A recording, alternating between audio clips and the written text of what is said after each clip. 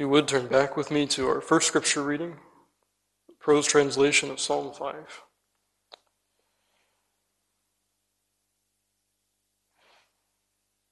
That is our text for this evening.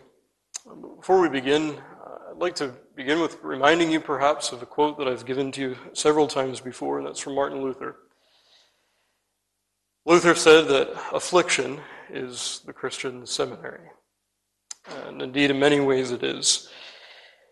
You can also look at affliction in the life of the believer as something like a hurricane in the soul. It goes in and it sweeps away all of that which is not well grounded, all of that which is not so weighty. And it lays bare those things that are fundamental. It allows that to remain only, which is truly foundational. So is affliction for the Christian. And in Psalm 5, you have something of that experience. You have affliction coming as a great gust, a hurricane gust, and it drives the psalmist to see that which is most important. And friend, it's not an exaggeration this evening to say that what the psalmist presents to us in this psalm is the most important consideration that you and I can have on this side of the grave. The themes that he takes up, having been driven in these ways in his mind and in his heart, those themes are the weightiest of themes for the sons of men to consider. It is affliction that the psalmist is faced with. You see that in the second verse.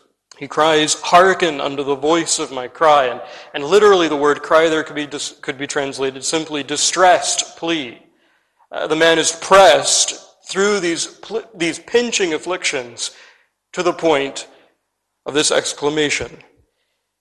And then if you come down to verse 8, you'll notice that he mentions his enemies. And again, literally, these ones are not just called enemies generally in the original. They are those who are stalkers. They're those who lie in wait, following, as it were, the psalmist as he makes his passage through this life. And all that is supposed to indicate that they are planning ambush, seeking at any moment to steal the psalmist, to take him in some fault, to exploit him, to find a point in his weakness, and that to work his destruction. Those are the 2 points in this psalm that indicate the man is under great distress. And so in many ways, friend, as we consider what we did last week, the 4th psalm, the context is very similar. The man is pressed, and he's pressed very close to his own heart. But I want you to notice that as we go through this psalm, you'll notice that the psalmist does make petition, the first 2 verses, but then as you come to verses 3 to 6, he moves from petition to something of an affirmation regarding the wicked. Verses 7 to 8, he mixes affirmation with petition, but with regard to himself. Verses 9 and 10, he does the same thing. He affirms something that is true, and he makes a petition based on that truth, but with now regarding the wicked. And then he closes in verses 11 and 12, again, once more, with a petition, and then a statement of affirmation, something regarding the godly. And what's so striking about that, friend, is the fact that though the occasion is a real affliction, one that's quite palpable to the psalmist, you recognize that those points of affirmation are quite general. In fact, aside from those 2 points indicated already, we wouldn't know that the psalmist was in affliction.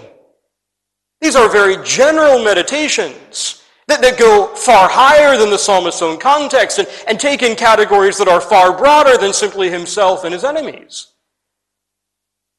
So what is going on here? If the man is under such distress, why is he thinking in such general ways? Well, friend, that brings us really to the theme. And the theme, as we look at these verses, really comes to us at the 3rd verse, where the psalmist says simply, "I will direct," that is, lay before my prayer unto thee. This is what the psalmist is doing. If you come down to verse 7, he elaborates a wee bit further. He says, "I will come into thy house." Later, he will worship toward thy holy temple. Now, all of this, I want you to notice, is the work of David. He is presenting his prayers. He is the one going into the worship of God. But then I want you to notice how he contrasts that with his enemies. Verse 5, they shall not stand in thy sight. Verse 10, he says, cast them out in the multitude of their transgressions, for they have rebelled against thee. There's an obvious contrast that the psalmist is drawing down upon here. He's contrasting what he's doing and how he will approach God and how his enemies, they won't. In point of fact, how his enemies can't. What you see here then, friend, is that while the psalmist is faced with very real and personal affliction, he meditates deeply and very generally on the theme of who may and who may not approach God, expecting mercy. I said to you that these are weighty themes, and friend, as we work through this psalm, I trust we'll see just that. The psalmist presents to us in this fifth psalm, though an afflicted man, though a man with many distressed cries, a man who nonetheless knows that souls must approach God sincerely. If they would approach him acceptably, they must do so sincerely. I want us to see this briefly this evening under three headings. I want us to see the insincerity that the psalmist presents to us, what it looks like. Then I want us to see the introspection that the psalmist gives for us out of his own experience. Something as an example, a paradigm for us to follow. And then thirdly, I want us to consider the instrument of his approach to God. Take first of all the insincerity that you have here in the fifth verse. In verse 5, he refers to those unlike himself. Those who are his enemies, he calls them simply the foolish. Verse 5, the foolish shall not stand in thy sight. Now, friend, you recognize here that we're not looking at different classes of sinners in this psalm. He is describing sinners generally, but using various terms to do so. And in this case, very much like the fourth psalm, the psalmist reminds us that the wicked are not wise. This is so very crucial because what he is saying here is that the truth of the matter is the godless are always foolish. Let them be pretending howsoever great they might to some amount of wisdom. They are, in the Word of God, concluded to be foolish. Then as you come further throughout this, you notice that he simply refers to them generally as workers of iniquity. In verse 9, he says there's no faithfulness in their mouth. Their inward part is very wickedness. Now I want you to notice again that the psalmist is describing these sinners not just as his enemies. He is describing them in very, very general terms. And in verse 10 we see why he's doing that. The ones whom he has in view are those that have rebelled against thee, against the Lord. While they include David's personal enemies, they also include universally all of those who are God's rebels. Now what's so striking about this, friend, is you recognize that in David's immediate experience, the ones whom he is here describing would most of them be members of the visible church. I think we often forget that when we come to this psalm and psalms like it. The ones with whom David had most familiarity and the ones who were closest to him so as to stalk him were those who made some profession of faith. And so what the psalmist describes here are those who are hypocrites in Zion. Largely, he describes those who are in the visible church, but who are rebels to God nonetheless. But then as you remember in Romans 3 and verse 13, the apostle lifts this text out to describe for us not only those who are within the visible church, those who are hypocrites outside of Christ, but he also uses this psalm to describe all of mankind. In that catena, really starting at verse 10 and going right through, the psalmist is deployed time and time again to describe the universal condition of man in his fallen state. This psalm is part of that catena. And so, friend, what you and I learn from this, as the psalmist is describing these enemies, he's really setting before us a description of all natural men. And he shows here plainly that natural men cannot approach God sincerely. Now, what do I mean by that word sincerely? And I think that's quite important for us to begin with this evening. I don't mean by that they have no intentions to draw near to God. I mean by that they have no godly sincerity to do so. And there is a distinction. Men may intend to approach God, but not for godly ends. And so, friend, what you find here is that these are those who would approach God, but who, as the psalmist himself describes them, when they open their mouth, they reveal they are but sepulchres of death. When they approach God, they do so as liars, no faithfulness in their mouth, whose inward part is very wickedness. Now, as you look at that last statement, their inward part is very wickedness, I want you to notice that in the original, it would be translated literally in the plural, but the sense is that this is wickedness in the abstract. In other words, this is, as it were, the personification of evil. That's the sense in the original. It's a striking use of the word, especially whenever you consider what's gone before. In verse 4, the psalmist says, "Thou art not a God that hath pleasure in wickedness, neither shall evil dwell with thee." What the psalmist has done is he said that the ones whom he is here describing, which the apostle says is all of natural mankind out of Christ, he says such cannot dwell with God. They are, as it were, wickedness, evil in the abstract. And, says the psalmist, evil shall not dwell with him. The picture that you and I receive here of man's natural insincerity is that he is a world of iniquity. I think, friend, you and I, we need to meditate on that perhaps more than we do. The depth of man's sin, the root of iniquity lodged in his breast. Friend, it's here described for us as wickedness in the abstract. The psalmist must heap one image after another to try to communicate to our slow minds just how dark and how deadly man is by nature. It's a striking picture. And friend, if we take all that he says before us here, he's obviously painting a picture of one who cannot, has a moral inability to approach God sincerely. If the root of iniquity is such that his inward part is very wickedness, without some radical change, friend, how could he approach God aright?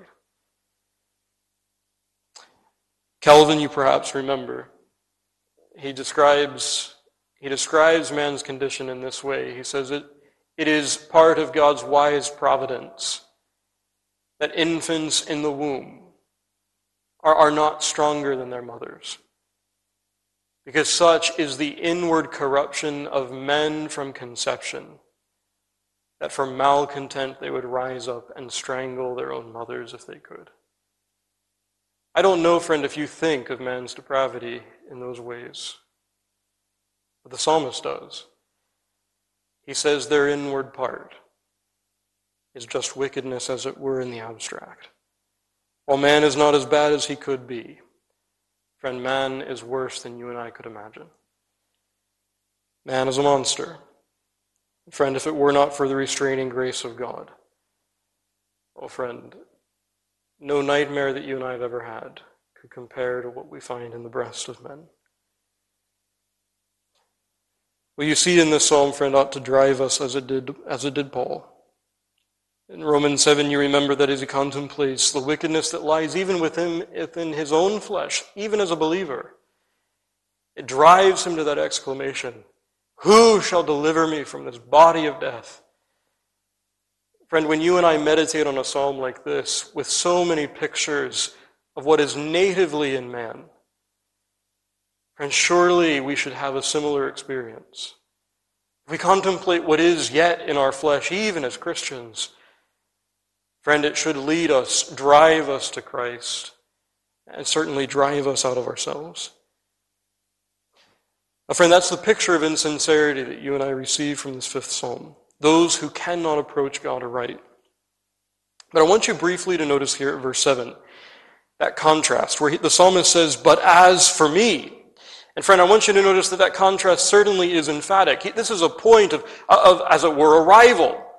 The psalmist has made his petitions to God, verses 1 and 2.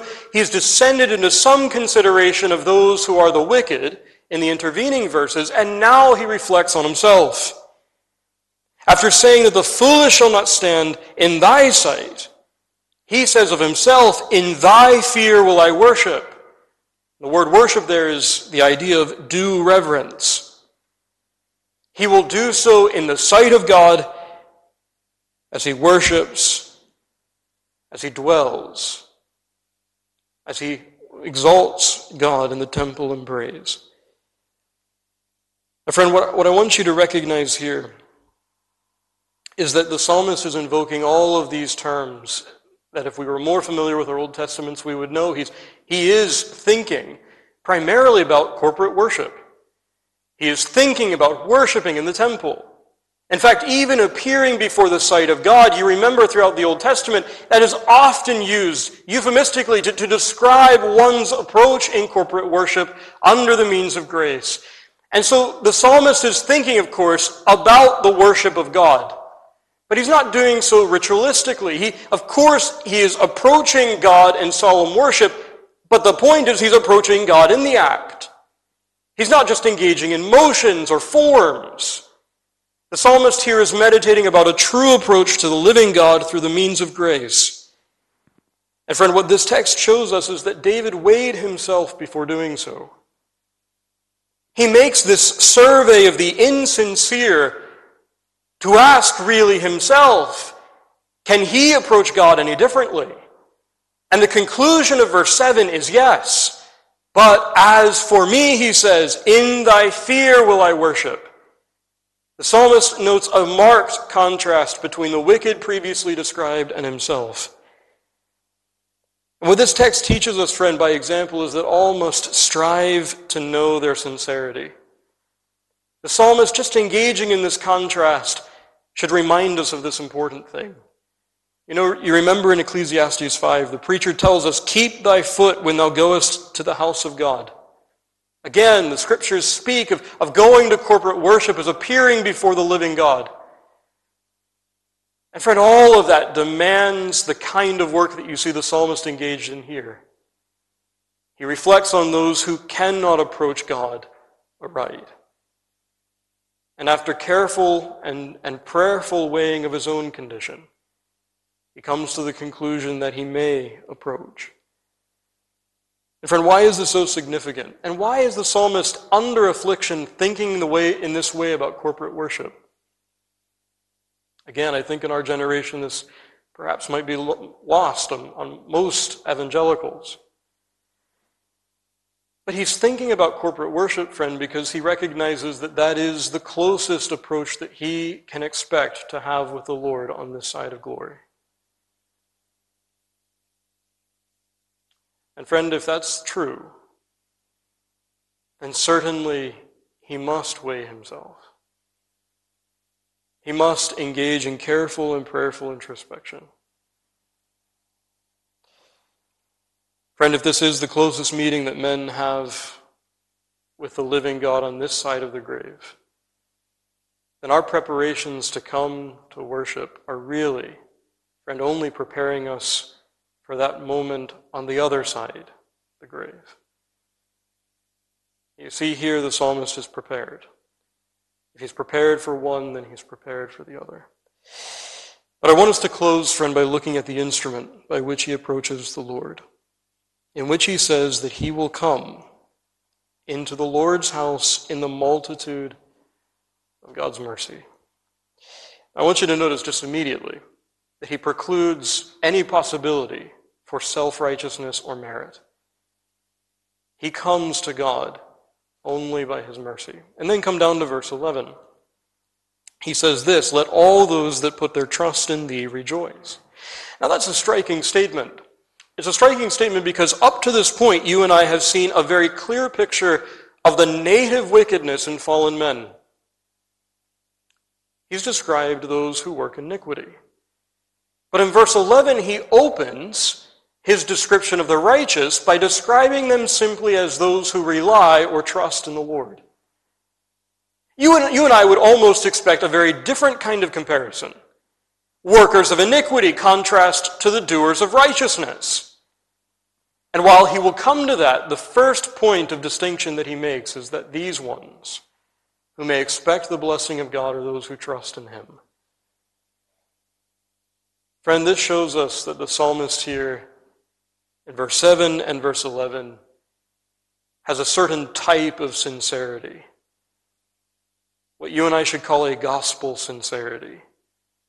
And it is through that faith, and only through that faith as an instrument, that he expects to approach God. Friend, this is so very crucial. What you find here is the psalmist is teaching us that gospel sincerity alone is acceptable to God. And friend, gospel sincerity really consists of two things. Its principle, the formal instrument of men's approach to God in this way, of course, is saving faith. Believing that God is, and he is a rewarder of them that diligently seek him, approaching him through Jesus Christ, holding to Christ as Christ is clothed in the promises. That is a gospel approach to the living God. Approaching him only through the one who makes them accepted, namely the beloved. Friend, it's important for us to understand that the psalmist in the Old Covenant and every Christian in the New understood well that the only way to approach God acceptably was under free mercy and by laying hold of God by faith through his Messiah. But I want you to notice that it's not trust alone. Trust is the formal instrument, but that trust is not alone. If you look at the 11th verse again, you'll notice that the psalmist goes on to describe these ones. He says there that these are those, they put their trust in thee, they rejoice, they shout for joy, because thou defendest them. They are those, he says at the very end, that love thy name.